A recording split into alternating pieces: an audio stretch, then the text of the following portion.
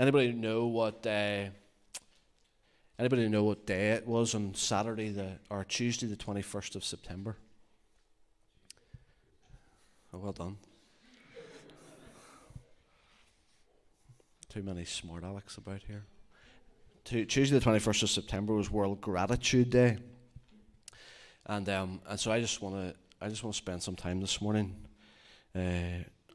sharing some thoughts around gratitude, being grateful, being thankful. And some of what we share this morning is going to be scattered throughout the next number of Sundays.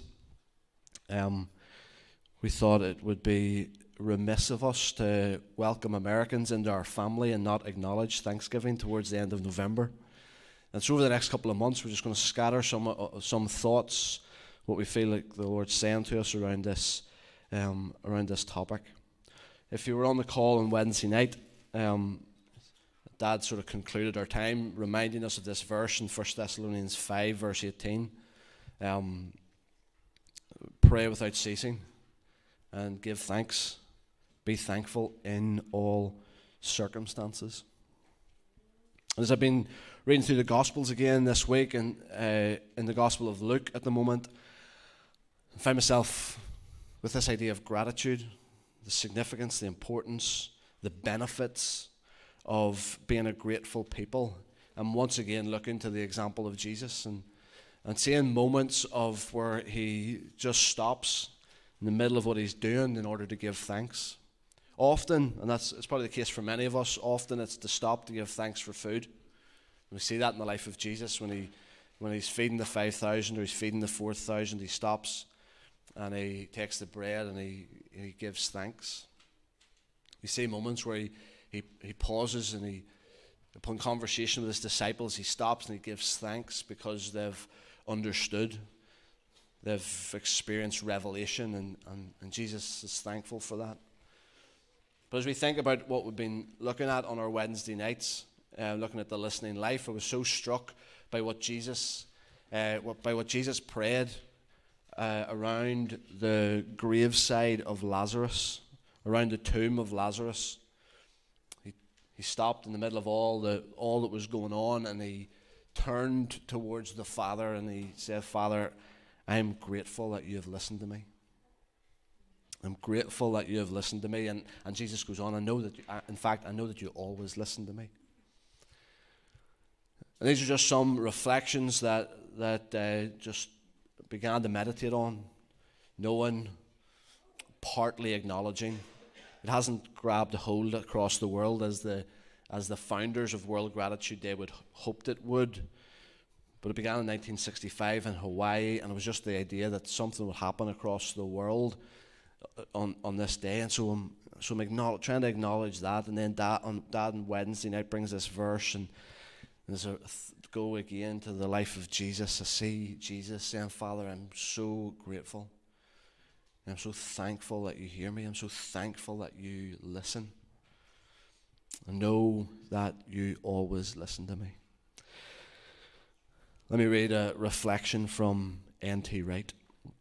When we learn to read the story of Jesus and see it as the story of the love of God doing for us what we could not do for ourselves, that insight produces again and again a sense of astonished gratitude, which is very near the heart of authentic Christian experience.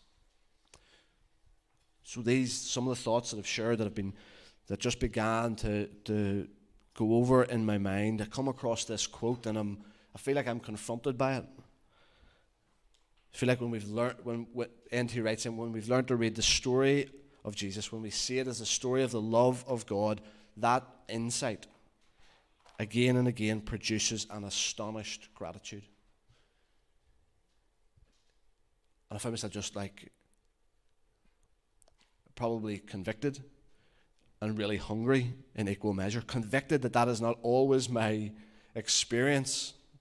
It's not always my takeaway from looking through the story of Jesus. It's not always to come away. It's not to engage with nature or whatever it is, wherever it is that you find yourself most engaged with the person and the story of Jesus. Oftentimes, I think, unfortunately, I don't the insights don't produce a sense of astonished gratitude, and I'm longing. And again, I continue to hear the challenge of David's story last Sunday morning. I'm desperate. I feel like there's just a hunger for an authentic Christian experience. And astonished gratitude is at the very heart of that. Colossians chapter 2, verse 6 and 7. There will be times over the next number of months where we'll zone in and camp around a particular passage. This morning I just want to take you to a few different places. We've already looked at 1 Thessalonians 5. That verse, if you wanted to know where it was, it's John chapter 11, verse 41, when Jesus said that he's, Father, I'm grateful that you've listened. But Colossians chapter 2, in the New Living Translation, talks about how now that you've accepted Jesus Christ as Lord, and now that you've done that, you must continue to follow him. And here's the interesting thing. I really had never seen this before. Paul goes on to say, let your roots grow down into him and let your lives be built in him and your faith will go strong. So I'm really familiar with Colossians 2, verse 6 and 7.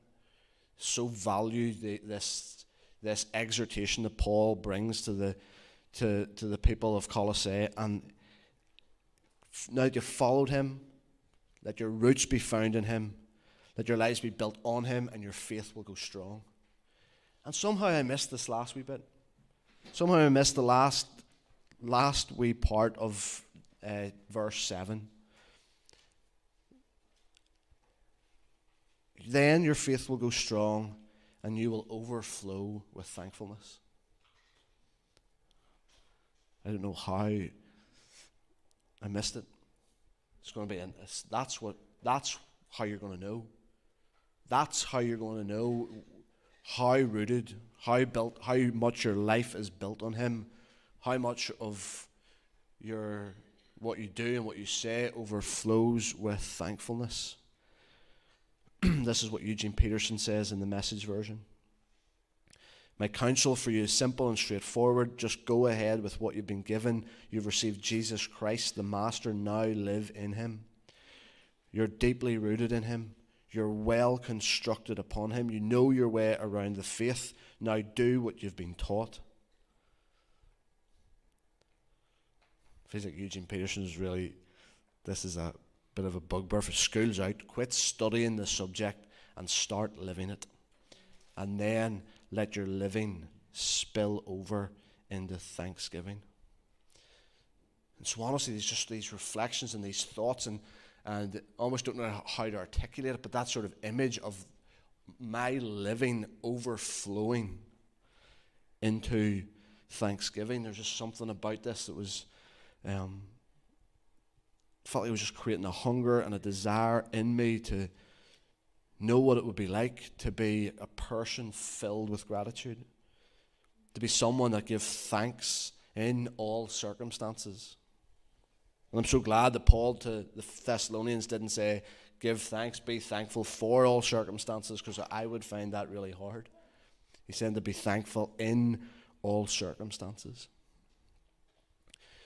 Again, I'm sorry if you prefer to camp around one verse and went to Thessalonians, to John, to Colossians. Now, just for a moment, let's go back to the beginning.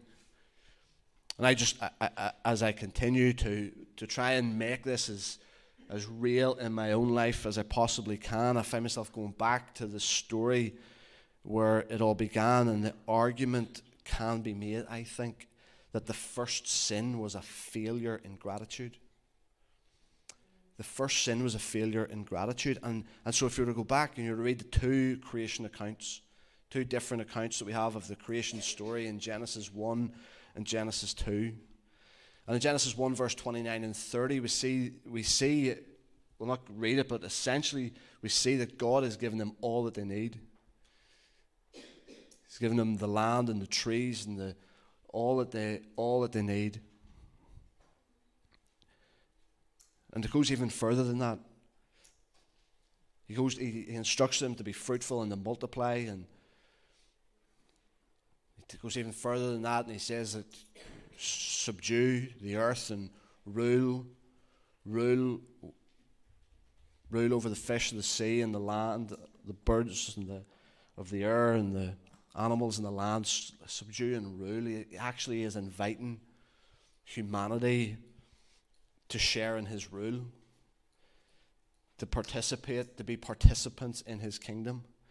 At the risk of going off on a tangent, there's just something in my spirit just was so stirred as the guys led us in that song.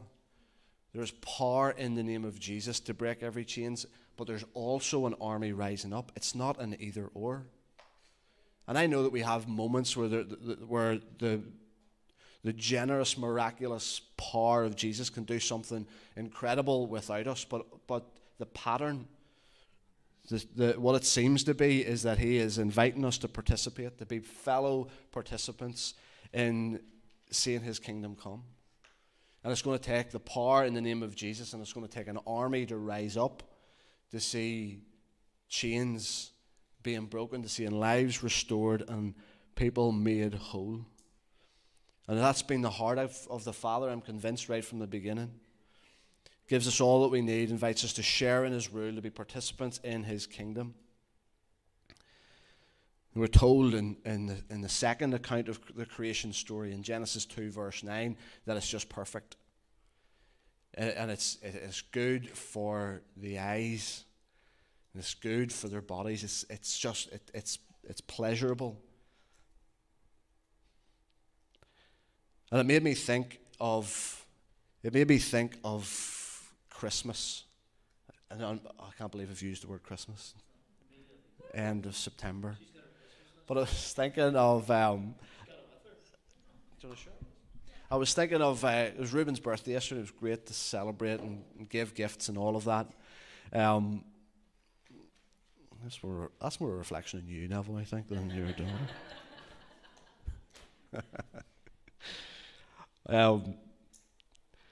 But I was thinking of Christmas, and this, we've experienced this at times. Hopefully, as our ones have got a bit older, it doesn't happen as much. But almost at times the embarrassment of coming home after a day going around grandparents. I blame grandparents, actually. I'm going to pass the buck. Coming back home from visiting grandparents, and the boot of the car is filled with gifts, filled with presents, full of toys. And they scan around all that they've been given. And what do they want? They seem to want the one thing that isn't theirs. They seem to want the thing that doesn't belong to them. In spite of all that they've been given, in spite of all the effort and the energy that's been poured over to make it good for the eyes and to make it as good experience as possible, they look around all that they've been given and they want the one thing that doesn't belong to them. They want the one thing that they can't have. And I couldn't help but think of, I'm sure not just kids are guilty of this. But what is the thought that comes to your mind when you see your kids do that? That is so ungrateful. All that you've been given. Try to meet all your needs and even all your wants and fulfill all your desires and enjoy a day together and celebrate and all of that. And how ungrateful whenever you go to the one thing that doesn't belong to you. You go to the one thing that you can't have, and that's why I would suggest that the first sin of humanity, the first sin that entered the world, was a failure in gratitude, celebrating all that they've been given, all that God had done to make this a perfect place, to meet all their needs, to share in his rule, to participate in what he wanted to do, and they still turned to the one thing that they couldn't have, that didn't belong to them. How ungrateful. And so it's really easy to try and find examples for our kids, or it's really easy to go, it's really, really easy to go to Adam and Eve. They get the most blame. But actually, how grateful have I felt this week? So over the last couple of days, that is the thought that just has lingered. How grateful have I felt this week? And so I know that, like, if your home's like ours, we gather around the table every dinner time and we say thank you for the food. And so if you're on the surface, you would ask, have you felt grateful this week? Well, I could say, yeah, I've given thanks for my food every day. Every evening I've given thanks to my food. I'll say, yes, I've been grateful this week. But I've wanted to push that a bit further. I've wanted to go deeper with this. I've wanted to know, what about the conscious, intentional giving thanks? And that begins. I'm not as quick to answer the question when it says stopping this conscious turning towards the Father of lights, the giver of all good gifts, and intentionally turning towards him to give thanks. How grateful have I felt this week? And then this is the question, that I would love us to hold. This is the question I'd love us to reflect on over the next number of weeks. Could our lives be any more different if we were more grateful? Would our lives look differently if we were more grateful? See, the end part of 1 Thessalonians 5 verse 18 says, be thankful in all circumstances, for this is God's will for you in Christ Jesus. Sometimes we get sucked into wanting to know the will of God for our lives. What is his will? Well, do you want to know what his will is? That you be thankful in all circumstances. Would my life look any more different if I was convinced that it was God's will for me to be thankful in all circumstances? So hold this. I'm encouraging you to hold this over the next number of weeks. Could our lives collectively be any different if we were more grateful? And we're not going to spend time looking at it today, but I've sort of went down a rabbit hole with this. And I found myself like looking at research, looking at the history of gratitude. How exciting was my week? Looking at going and looking at all this research, all of this science, and there is a marked difference. There is a marked difference in the health and the well-being of a person who is grateful, who is thankful. And I know sometimes whenever you're up here preaching, you'll Google something to try and make sure what you want to say can be backed up. And oftentimes you can say anything and you'll find something and Google it'll back it up. But endless research is done, no matter where you look, no matter what place you go to look at the research, extensive research that has been done around this. Like it's a theological issue, of course, but we're talking about our health and our well-being here too.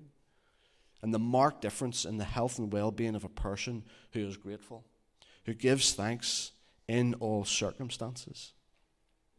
And grateful thinking reaps emotional, physical, and interpersonal benefits. Remarkable. It causes us, there's one study they looked at that talked about how it causes us to be resilient. Being a people who are grateful, an ability to give thanks in all circumstances creates a resilience in challenging times. And so I feel like it's something that's really important for us as we find ourselves in times that have been and inevitably continue to be challenging. What if we were incredibly countercultural?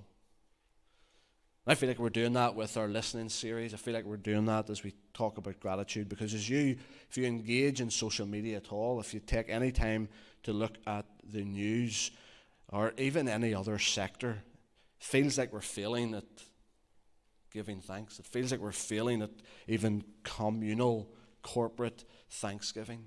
And I think that's important. I think it's important because what we want to talk about, and I think what even Paul in some ways, maybe indirectly, would be teaching us, is that this is more than a private practice. There is an element to gratitude that is a challenge to the me, but I think there is an element of gratitude that is also really about we. And I want us to be reflecting on that. How can gratitude, being a people of thanksgiving, benefit and strengthen community? Because I am convinced it does. And again, I want to take you to somebody who backs up what I'm trying to say. But he comes highly recommended. Dietrich Bonhoeffer. Can't question. You can question me, but surely you're not going to question Dietrich Bonhoeffer. But this is what he said. The path to gratitude in Christ-centered community was submission. We must first submit our own agendas and dreams entirely to create the space for gratitude to be cultivated and Christ to be truly centered. And then it's almost like he chastises here. He says we pray for the big things and forget to give thanks for the ordinary small, in brackets, and yet really not small, gifts. How can God entrust great things to one who will not give thanks daily for the Christian fellowship in which we have been placed, even when there is no great experience, no discoverable riches, but much weakness, small faith, and difficulty? If, on the contrary, we only keep complaining to God that everything is so paltry and petty, so far from what we expected, then we hinder God from letting our fellowship grow according to the measure and the riches which are there for us all in Jesus Christ. And it's a lengthy quote, a lot to get our heads round in that. But it's really him speaking about this idea of gratitude and what gratitude will do to a community, what it will do to a church community, and I believe what it would do to wider community as well. And so again, I come back to myself. Maybe I am thankful, maybe I am grateful in private, but is it making any difference? Is it reflecting in my wider common life? And it's not just this, that's where the rubber hits the road, whether it's in gratitude or whatever it is. We can be thankful in private, showing attitude of gratitude in private, but is it making any difference in our wider common life?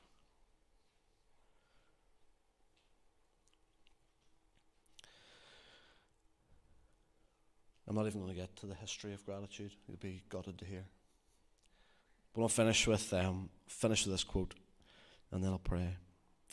Over the last couple of years, one of my favourite authors has been a Catholic theologian called Ronald Rolheiser. And I love what he says. I love how succinct he makes this. Gratitude is the basis of all holiness. The holiest person you know is the most grateful person you know. Gratitude is the basis of all holiness. The holiest person you know is the most grateful person you know.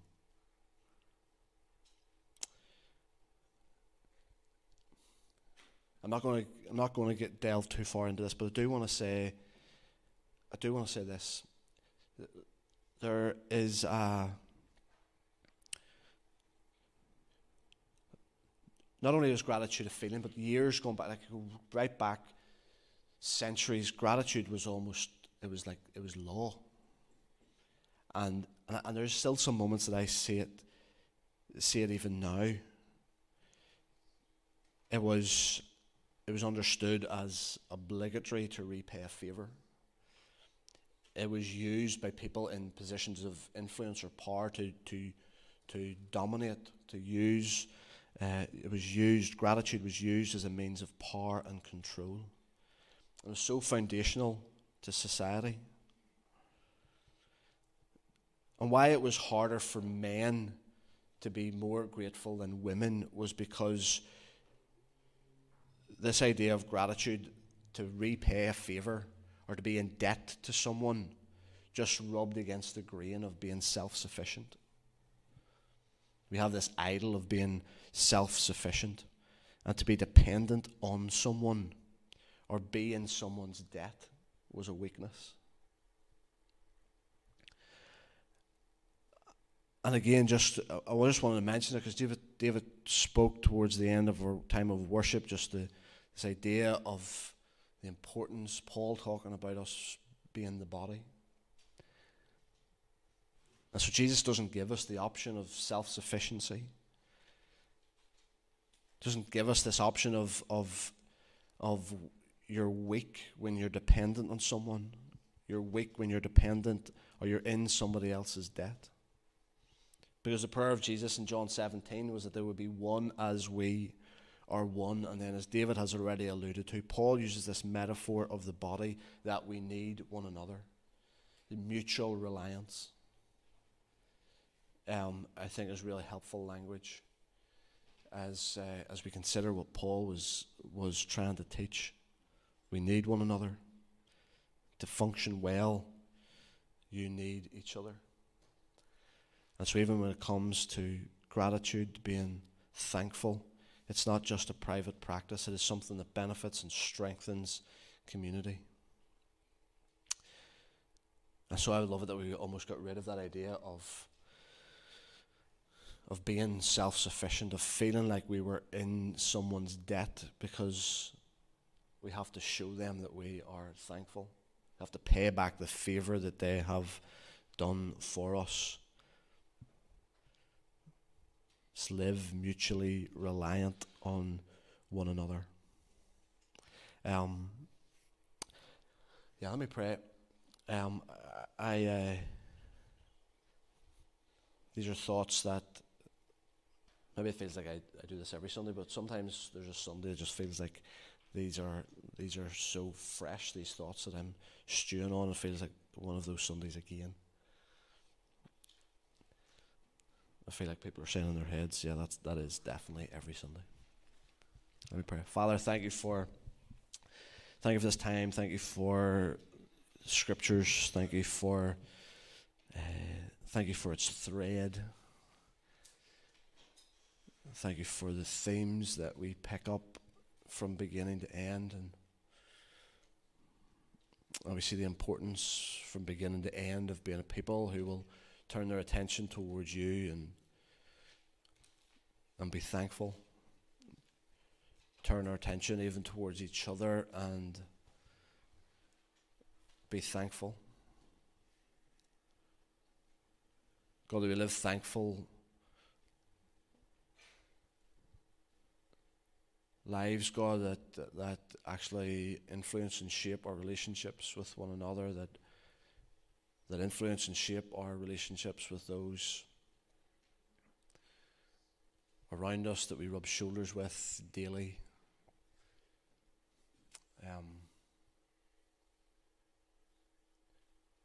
God, I pray that all these things that we would attempt to do better privately would begin to overflow in what we do outside the walls of our home and the walls of our church.